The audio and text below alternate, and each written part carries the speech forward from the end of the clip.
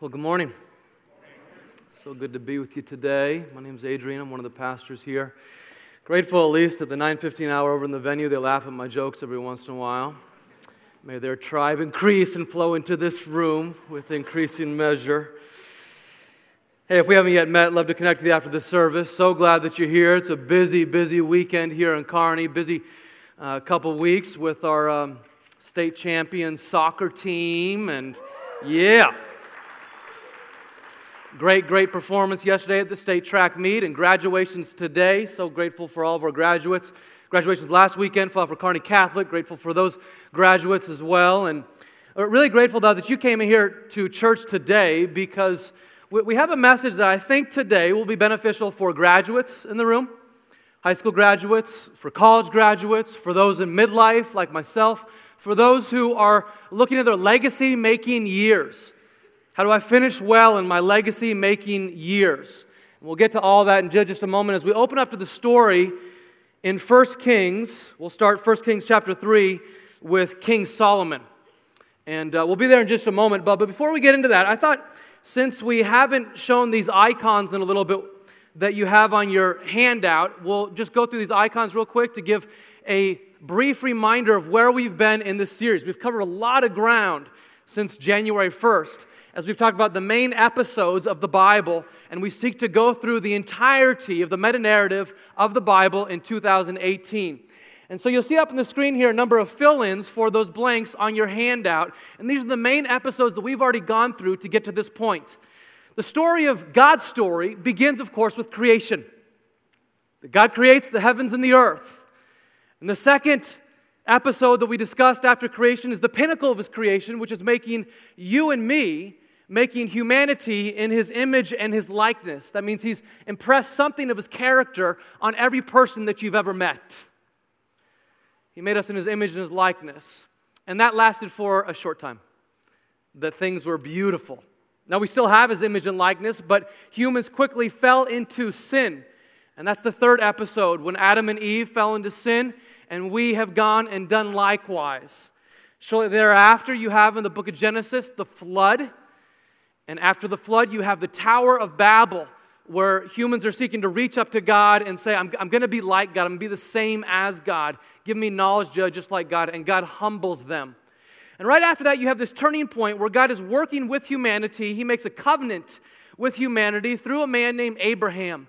And Abraham was the first of the patriarchs. There's 4 different patriarchs from the rest of Genesis, which takes you through the remainder of that book: Abraham, Isaac, Jacob, and Joseph. And he says to Abraham, and then he repeats this covenant to the other patriarchs, I'm going to make you, Abraham, into a great nation. But not for your own sake, for the sake of others. Just like He says to us, I'm going to bless you. Bless you.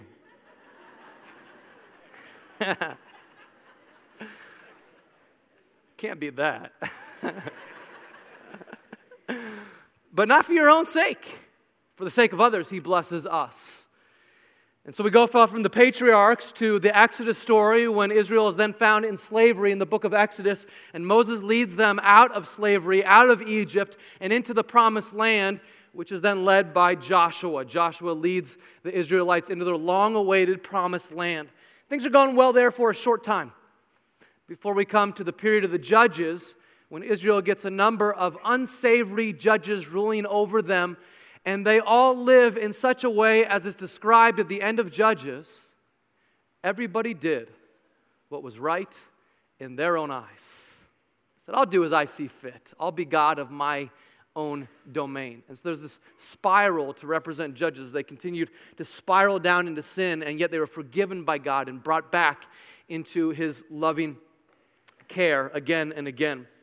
Then finally, after the Judges, we come to the episodes that we're in right now, which is the period of the kings. And the kings begin, of course, with King Saul, and then King David, who we've spent a little bit of time talking about here these past couple weeks, and then today, King Solomon. And the Israelites beg to God before God gives them Saul, would you make us like all the other nations of the earth, God? We don't want to be unique. We want to be like everyone else. Be careful what you ask for. God allows them to be like everyone else, and He gives them kings. And the first two of the three kings don't do too well. Let me tell you a little bit about Solomon's story. He had every opportunity to succeed, but he squandered it. Have you ever known someone like that? There's lots of contemporary examples like that. Without naming names, we can think of many, many people in the news over these past couple years who had every possible opportunity to succeed. And they started off really well, but they squandered it. I think of my own life and sometimes where I had every opportunity to succeed and I squandered it, and yet God in His kindness, God in His grace forgave me. Well, Solomon had every opportunity to succeed. He was set up for a win, huge success as king after his father David handed the throne to him. King David was a man after God's own heart. He made mistakes, he made terrible mistakes, but he repented and he came back to God and he worshiped God with all of his heart and he prepared the kingdom of Israel, put it into a great place to hand it over to his son Solomon. And as he hands over the kingdom to his son Solomon, he leaves him in a place of peace and prosperity. And he says to Solomon, "You be strong and courageous. The Lord your God will be with you wherever you go." And he does what every father needs to do for every son or daughter at one time or another, and hopefully many, many times, he blesses his child. And he says to his son, "I believe in you. Be a man of strength. Live with courage before your God," in 1 Kings 1. "Obey the words of God. Live faithfully to the law, and you will prosper before God. Rely on God's promises, not on your own great intelligence or strength or sense of being right. Rely on God, and He will prosper you. And Solomon, I believe in you. And God will be with you. And if you lean not on your own understanding, but you lean on God, God will strengthen you, and your throne will succeed." And with this charge, with this heritage, Solomon started really well. You see, David left the kingdom in great shape for Solomon to succeed. When he hands it over to them, there's a period of peace and prosperity in the land. There's no Palestinian uprising. There's no threat from Iran. There's no threat from North Korea. There's no multi-trillion-dollar debt hanging over his head. He starts on level ground and has every opportunity to succeed. And he started well for his first years. Turn with me, if you would, if you're not there already, to 1 Kings chapter 3, and we'll pick up the story there. God comes to Solomon in 1 Kings 3, and he appears to him in a vision of some kind in the night. And God says to him, "Ask for whatever you want me to give you, Solomon," in verse 5. You just ask whatever you'd like me to give you. What would you ask God? Anyone? Wisdom, okay. Any others? Peace, wealth. Okay, I got some honest people here. Yeah. Comfort, yeah, I'd like some comfort. Prosperity, happy children, healthy children, good children, successful children, on and on, godly children. I mean, many, many great things that we could ask for. And indeed, God invites us to ask Him for all of those things. Jesus invites us again and again to ask for our needs and even sometimes our wants. He promises to meet our needs, doesn't promise to meet all of our wants, but He does invite us to ask for our wants as well. But Solomon's response to God's invitation shouts to me about priorities. Look here at verse 6. Solomon answered, "You have shown great kindness to your servant, my father David. Because he was faithful to you and righteous and upright in heart, you have continued this great kindness to him and have given him a son to sit on his throne this very day.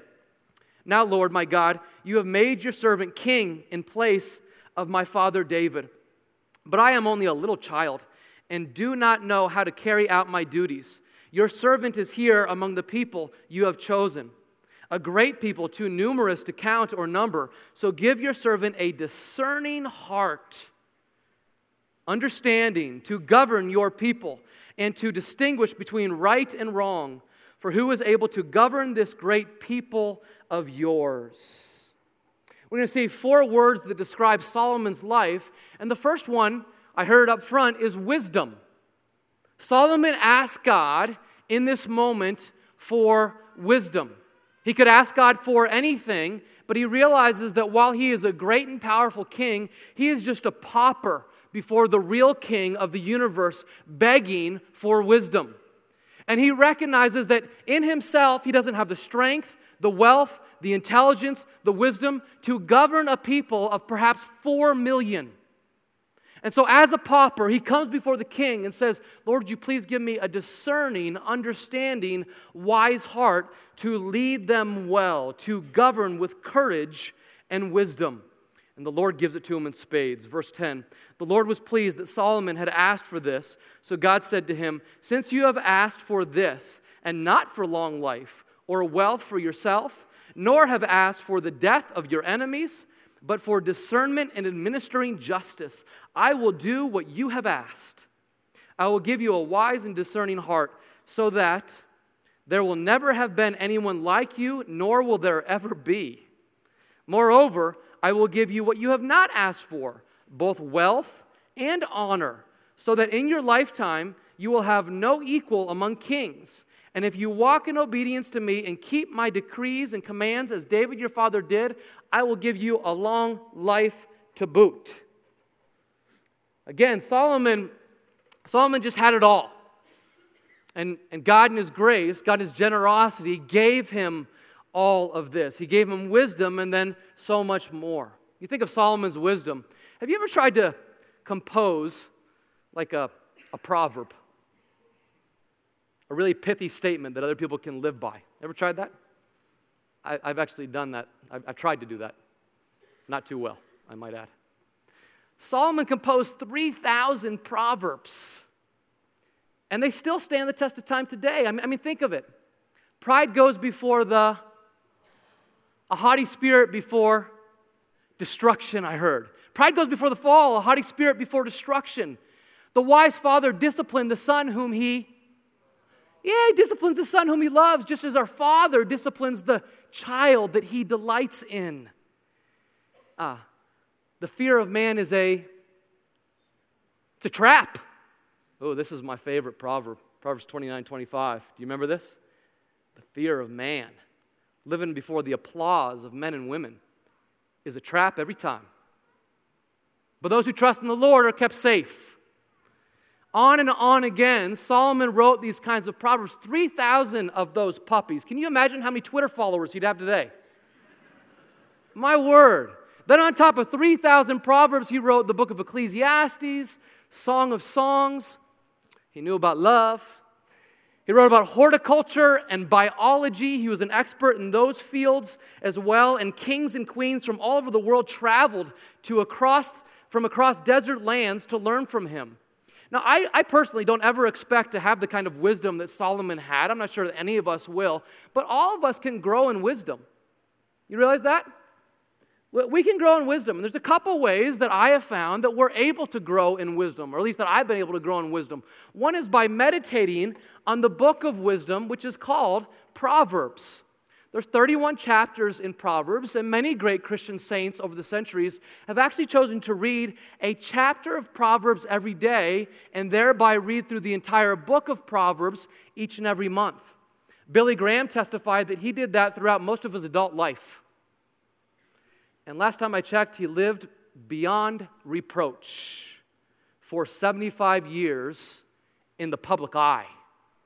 Just incredible to think about someone living beyond reproach in the public eye for 75 years. Part of the key to his wisdom was meditating daily on the Proverbs. A good friend of mine works in IT, and he's really one of the smartest guys that I've ever known. And he describes the Proverbs as the father that he never had. He didn't have a dad. At least he didn't have one worth speaking of. And I asked him why he speaks of the Proverbs with such affection. And I watched as he would regularly quote and teach the Proverbs to his boys. year after year, as boys and girls year after year. And he wrote back to me some time ago about his love for the Proverbs, and he said, what I found when I read the Proverbs was the stuff that I could use, the practical insights that were flat out better than anything else available. So as a young Christian man, I read and reread and memorized Proverbs, and I found them ready on my lips at all times, and they became for me the Father that I never had. Became for me the wisdom that I longed to receive from my Father, but did not. You might choose to meditate on the Proverbs. Again, one chapter a day, and you see any number of them that stand out to you, and they're easy to memorize as you go. Second, in addition to meditating on the Proverbs, you want to simply pray for wisdom. One of my most common prayers is, God, I fall to my knees, and I must admit to you, I don't know what to do. I am not smart enough for this. I am not wise enough for this. I am not intelligent enough for this. Because God doesn't promise us wealth. Sometimes we wish He did. I'm personally glad He doesn't. He doesn't promise us health. But He does promise us wisdom. One of the great pearls of the Scriptures is James 1, verse 5. Let's read James 1, verse 5 out loud from this screen. Would you join me? If any of you lacks wisdom, you should ask God, who gives generously to all without finding fault, and it'll be given to you. Oh, what a great promise. You lack wisdom? Raise your hand. Anyone else? Yes, every hand raised right now. Both hands for me on stage. I lack wisdom. Ask God for it, and He'll give it to you. Thank you, Jesus. He will. And this is what Solomon did. This is why he was known for wisdom, but because he asked God for it, and God gave it to him in a spectacular way. Solomon was known for his wisdom, and then second, he was known as a worshiper. And once again, Solomon started out beautifully. He was known for wisdom, and he was known for worship, and the first 20 years of his reign went exceedingly well. And it was glorious, though, the way he led worship here. If you turn over to 1 Kings chapter 8, just 5 chapters to the right, you come to 1 Kings chapter 8, and you'll see the dedication of the temple in Jerusalem. He spent his earliest years as king building this beautiful temple in Jerusalem so the people could come to this place and have a joint place of worship. It also served as the house for the tabernacle of God, and with it, the 10 Commandments. So there's this holy of holies where God would dwell with this temple. God would dwell with His people in Israel and in Jerusalem specifically. And there's never been a temple that's been built in Israel that's ever been able to match the beauty of this temple. The second temple period never matched the beauty of the first one. So He put His energy into building this temple, and He does it for this purpose of cultivating a worship of God. You'll see his prayer at the dedication of the temple after 7 years of building here in verse 22 and 23 of 1 Kings 8. Solomon stood before the altar of the Lord in front of the whole assembly of Israel, spreading out his hands toward heaven. Aren't you grateful that DeAndre helped us spread out our hands toward heaven this morning? I love it. I mean, this is a posture for worship, spreading out our hands toward heaven and say, God, I give myself to you. I worship you. Or at the very least, I spread out my heart to you. I give you my heart. This is a really long prayer of dedication, and we won't read it all, but stick with me as I read some highlights from it, starting at verse 23. He said this, Lord, the God of Israel, there is no God like you in heaven above or on earth below. You who keep your covenant of love with your servants who continue wholeheartedly in your way. You have kept your promise to your servant David, my father. With your mouth you have promised, and with your hand you have fulfilled it, as it is today. You are a promise-keeping God. Now, Lord, the God of Israel, keep for your servant David, my father, the promises you made to him when you said, you shall never fail to have a successor to sit before me on the throne of Israel, if only your descendants are careful in all they do to walk before me faithfully as you have done. And now, God of Israel, let your word that you promised your servant David, my father, come true. Just a side note here, Israel did fail to have kings on the throne. And why was that? Because they failed to follow. But even so, this promise was still fulfilled by the king who came after David, one named Jesus, whose kingdom reigns forever and ever. Amen. But will God really dwell on earth? The heavens, even the highest heaven, cannot contain you. How much less this temple I have built? Yet give attention to your servant's prayer and his plea for mercy. Lord my God, hear the cry and the prayer that your servant is praying in your presence this day. May your eyes be open toward this temple night and day, this place of which you said, my name shall be there, so that you will hear the prayer your servant prays toward this place. Hear the supplication of your servant and of your people Israel when they pray toward this place. Hear from heaven, your dwelling place, and when you hear, forgive. And this is a repeated pattern that you see throughout the remainder of the dedication. When you hear from heaven, would you please forgive us, God? You see this pattern of keeping short accounts with God again and again and again. And it goes on to verse 41. As for the foreigner who does not belong to your people Israel, but has come from a distant land because of your name, for they will hear of your great name and your mighty hand and your outstretched arm when they come and pray toward this temple. Then hear from heaven, your dwelling place. Do whatever the foreigner asks of you, so that all the peoples of the earth may know. What was that Abrahamic covenant? So that all the peoples of the earth may know your name and fear you, as do your own people Israel, and may know that this house I have built bears your name. God wants the world, and you see it here in the Old Testament as well. Verse 54, when Solomon had finished all these prayers and supplications to the Lord, he rose from before the altar. Somewhere in this prayer, he falls to his knees, and he rises from before the altar of the Lord where he had been kneeling with his hands spread out toward heaven. He's using his whole body in worship, and he stood and he blessed the whole assembly of Israel in a loud voice, saying, praise be to the Lord who has given rest to his people Israel, just as he promised. Not one word has failed of all the good promises he gave through his servant Moses. Verse 59, and may these words of mine, which I have prayed before the Lord, be near to the Lord our God day and night, that he may uphold the cause of his servant and the cause of his people Israel according to each day's need, so that all the peoples of the earth may know that the Lord is God and that there is no other. And may your hearts be fully committed to the Lord our God, to live by his decrees and obey his commandments as at this time. Amen? I mean, it's powerful. It's a long, long, powerful prayer, and I just scratched the surface of it. It goes on for this entire chapter, and hundreds of thousands, perhaps millions of people are there around the temple worshiping God in this moment, and they continue in this worship service for 14 days. Y'all think I go long sometimes. 14 days. And Solomon is the worship leader over this assembly as they bring their praises to God, as they bring their sacrifices to God, as they have a festival over these 14 days, and they dedicate themselves and their nation to him. Friends, we need this. We need to worship. Our hearts are made to worship. The simple fact is, if we do not worship God, we will worship something else. For some of us, it'll be ourselves. Who knows what it'll be for you? But for all of us, we are made to worship God. God has set eternity in the hearts of men and women. He's made us to worship him. If we don't, we will worship something else. So let me just ask as your pastor, how are you doing with what we talked about 4 weeks ago related to staying tuned in to God? Are you staying tuned in? Are you taking some time individually to get into your prayer chair on a daily basis, to be alone with God in prayer? Perhaps you prime the pump with some worship music. Then you spend some time in prayer. You spend some time in the Word.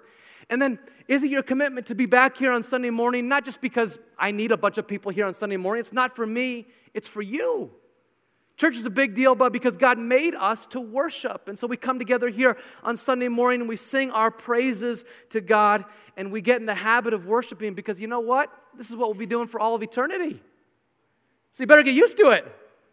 I mean, God will give us responsibilities in heaven. I'm sure of that too. We will have responsibilities based on our faithfulness here on earth. He will reward us with other responsibilities in heaven.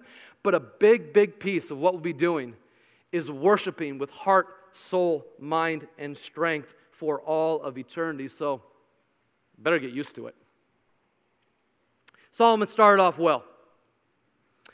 But again, somewhere he went from this posture on his knees and hands outstretched and eyes looking toward heaven to diverting his eyes from heaven and toward other things.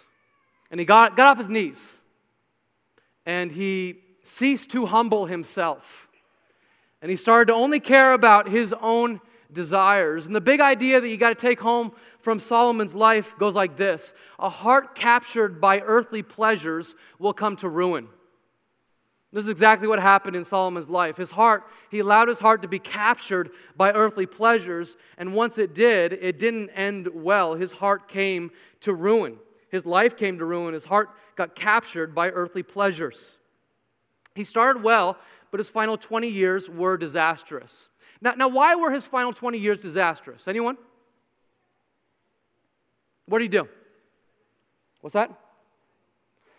I still can't hear you, Sharon. Idol worship. Okay, idol worship. What else? Women. Oh, he loved women. What else? Wealth. Pride. The next two words are wealth and women.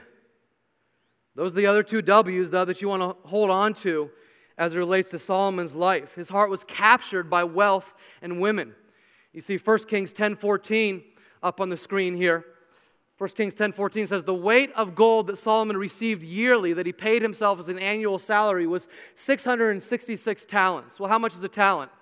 A talent is 75 pounds.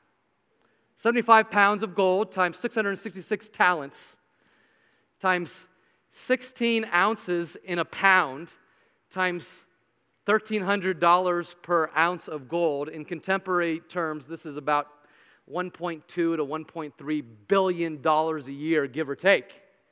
Pretty good salary he paid himself, huh?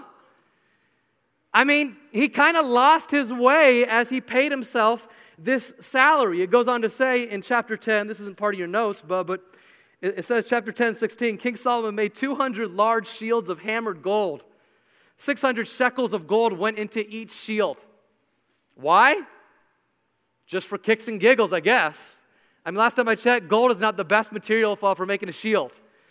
But he makes 200 large shields of hammered gold. It's like the guy who has 17 Ferraris in his driveway. Why?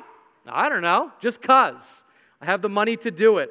So that's what Solomon does. And as he does, he loses his heart for God. He had 14,000 chariots and 12,000 horses during peacetime. Silver was as common in Jerusalem as stones.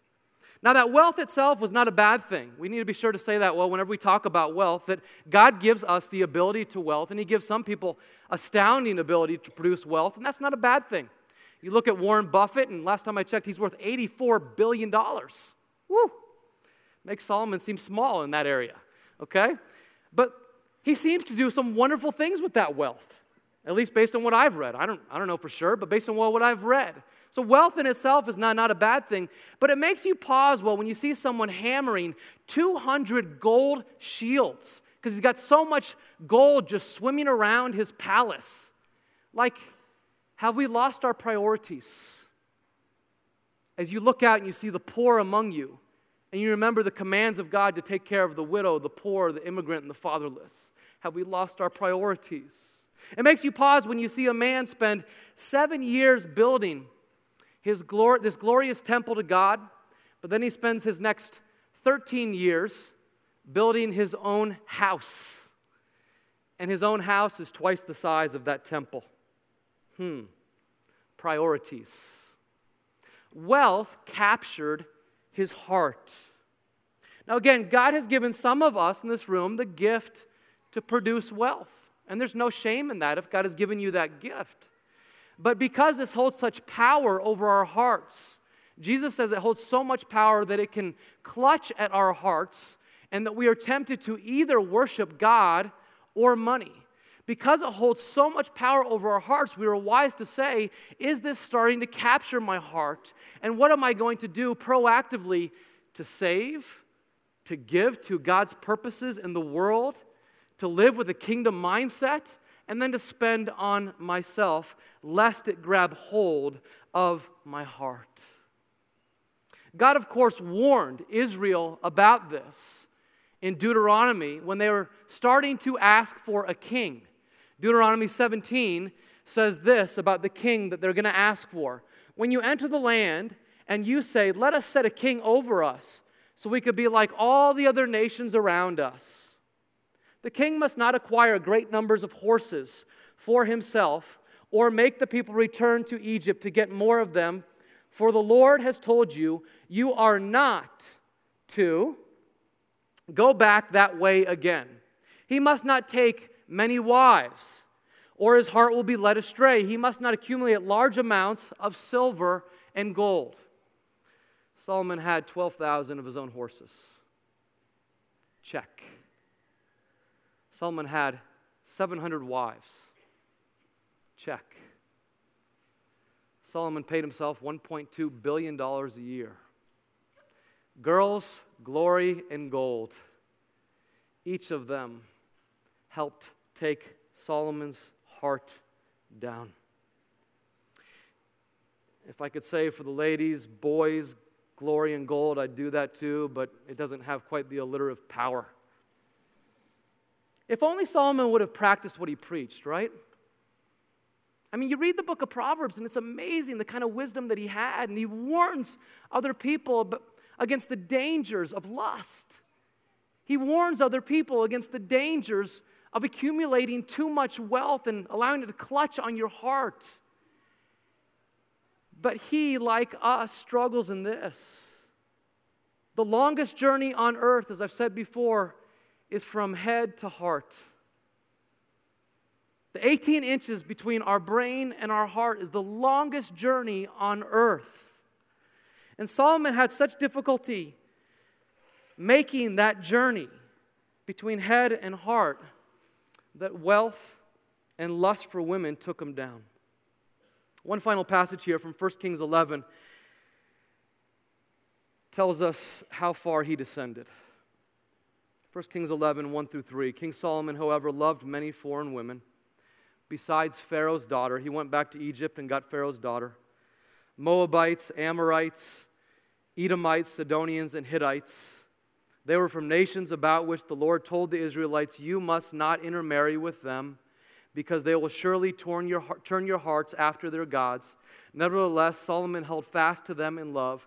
He had 700 wives of royal birth and 300 concubines, and his wives led him astray. As Solomon grew old, his wives turned his heart after other gods. You know, it deserves to be noted that the blueprint for marriage given to us in the Bible is a man will leave his father and mother. A woman will leave her father and mother. They will cleave to one another, and they will become one flesh. And Solomon is like others in the Old Testament in that he practiced polygamy. But it needs to be stated here that that's something that the Old Testament describes, which God never prescribed. Again, as you read the Old Testament, you see many things that the Bible describes, which God never prescribed. And God certainly never prescribed this for Solomon. There's two reasons that God did not prescribe this for Solomon, and you see it in what happens to his life hereafter. The first reason God prescribes for us just one partner is because we lose our stickiness toward our spouse as we give ourselves to other lovers. God's not a cosmic killjoy. The reason He wants you to hold out for your one spouse for life is because so much cognitive neuroscience is showing us today that as people bind themselves sexually with multiple partners, they lose their stickiness toward anyone. And that's exactly what happened to Solomon. He lost his stickiness toward any woman.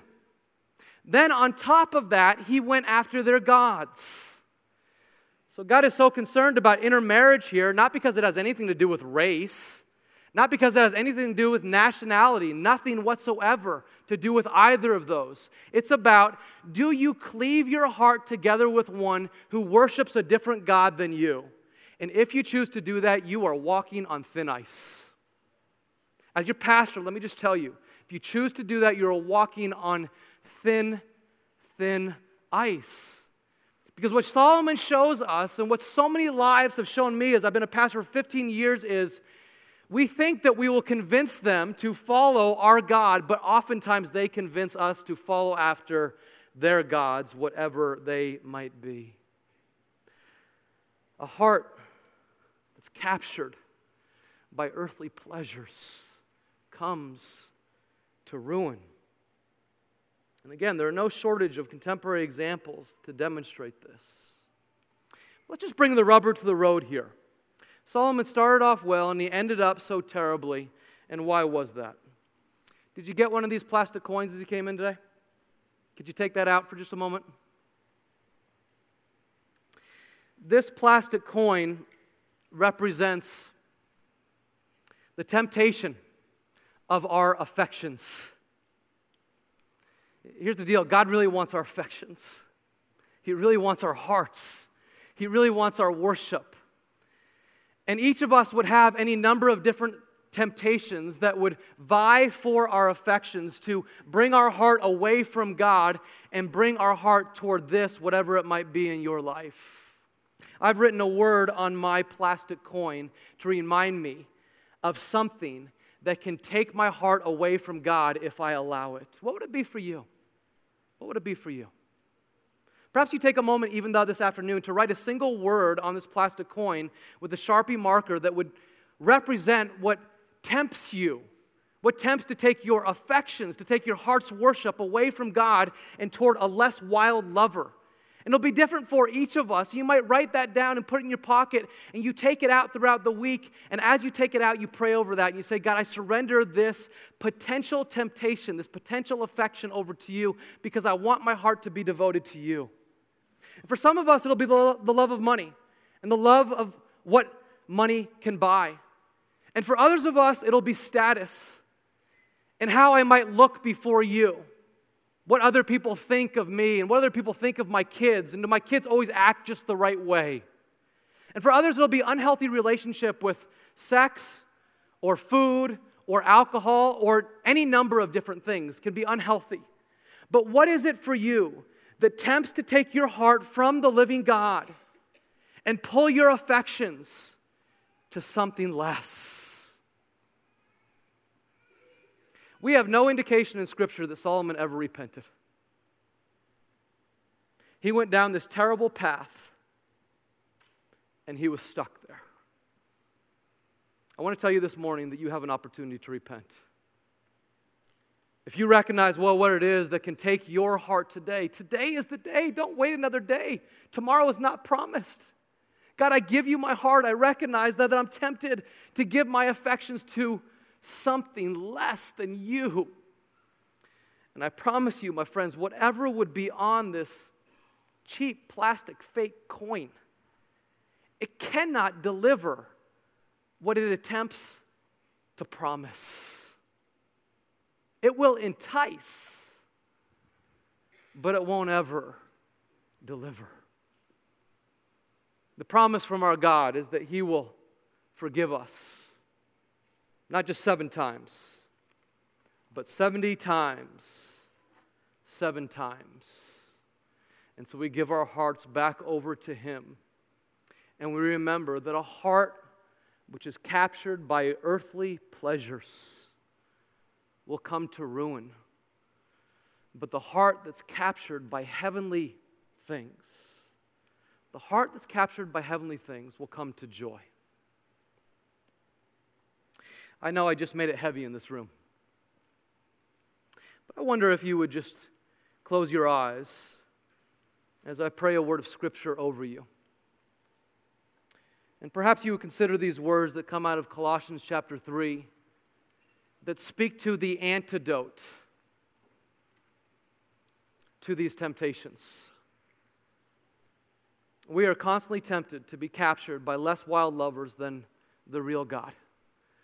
But this passage from Colossians 3 speaks to God's promise that He will capture our hearts if we allow Him.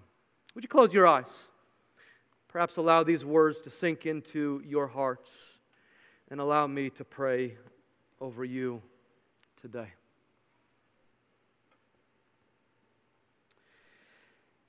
Since you, my friends, have been raised with Christ, oh, please, set your hearts on things above, where Christ is seated at the right hand of the throne of God. Set your minds now on things above, not on earthly pleasures. For you died. The old you is dead.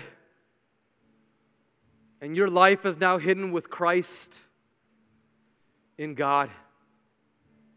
When Christ, who is your life, appears, then you also will appear with Him in glory. So would you set your hearts and your minds on heavenly things? So, Father, we ask that you would help us to do just this. May we fix our eyes on you, the author and perfecter of our faith. We admit to you that we are all prone to wander. Lord, I feel it.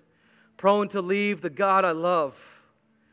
Would you set our hearts on the resurrection of Christ and the promise of eternity? Would you fix our eyes on the author and the perfecter of our faith? Would you forgive us by the cross of our Lord Jesus Christ? There might be some people here in this room today who haven't made work with God in some time. They haven't been honest with God in some time. And maybe you're in that spot today that you say, I really haven't repented of the way that I've given my heart to something less than Christ.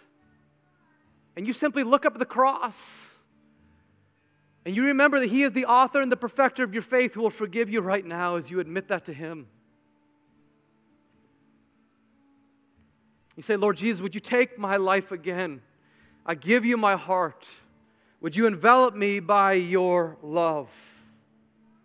Friends, let's stay tuned in to the Holy Spirit of God this week. As He leads us daily, let's feast on the goodness of God. And I pray, Lord, for this church. Pray for this great church. That in the words of that old hymn, the pleasures of this world would go strangely dim in the light of your glory and your grace. God, you're able to do this. You're able to change us from the inside out. Receive us now as a living sacrifice unto you. May we be holy and acceptable in your sight, we ask in Jesus' name.